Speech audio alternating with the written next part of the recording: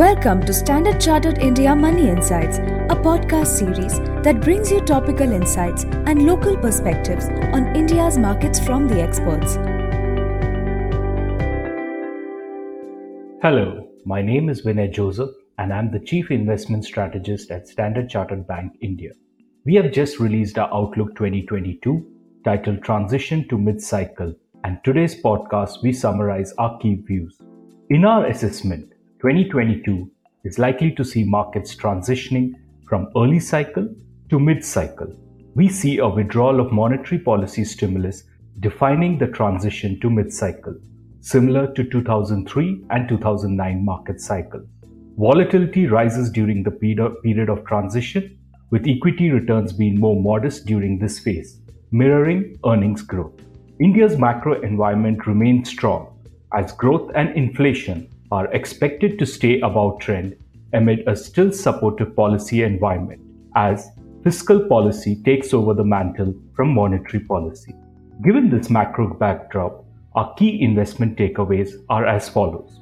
First, we expect equities to outperform bonds and cash in 2022, but at a more modest pace than 2020 and 2021 and with higher volatility. This is not unusual, but a characteristic of mid-cycle environment for equities after recessionary bounce. Equity earnings is likely to be the main driver of returns in mid-cycle environment. We expect the current earnings cycle to be better than the last one with many positive drivers. Consensus expects a Nifty index EPS CAGR of 16% over FY19 to FY23 estimates compared to a near decade-long earnings lull of FY12 to FY19 when Nifty index EPS CAGR grew only 4%. Second, strategies within equities are expected to be increasingly important for equity allocation performance. We have a preference for large cap equities over mid and small cap equities going into 2022, driven by three basic factors.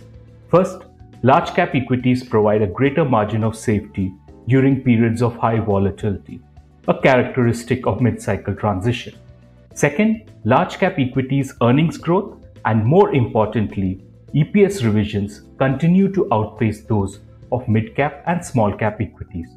And finally, 2021's strong outperformance of mid and small-cap equities has taken relative valuations to large-cap equities close to historic highs. We also believe conditions remain conducive for a deepening of rotation to value. IT and materials were the major drivers of 2021's value outperformance. A reflationary macro environment, favorable valuations, and better earnings is likely to broaden the value rally. This is reflected in our preferences for sectors like financials, consumer discretionary, and industrials. The third key takeaway is diversified bond allocation is key to manage interest rate risk. We view bonds as a core holding. A reflationary macro environment, higher fiscal spending, tighter liquidity, and quicker withdrawal of monetary stimulus by the RBI and the US Fed are likely to drive bond yields higher over the next 12 months. We expect the benchmark 10-year IGB bond yield to trade around 6.5 to 6.75% over the next year. In our view, a diversified bond allocation can help investors tide through an environment of rising interest rates. Our first preference is for corporate bonds over government bonds, given better corporate fundamentals compared to weak fiscal dynamics. We prefer high-yield corporate bonds on a likely reduction in credit default risk amid improving corporate profitability and inexpensive valuations of AA single-A corporate bonds relative to AAA corporate bonds.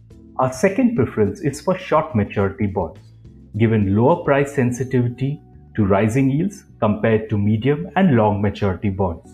Further, the rise in short-term yields over 2021 reflects RBI's normalization of excess liquidity and expectations of a rising interest rate trajectory. Our fourth and final key takeaway is we continue to believe that gold plays a very important role in diversified investment allocations driven by a variety of factors.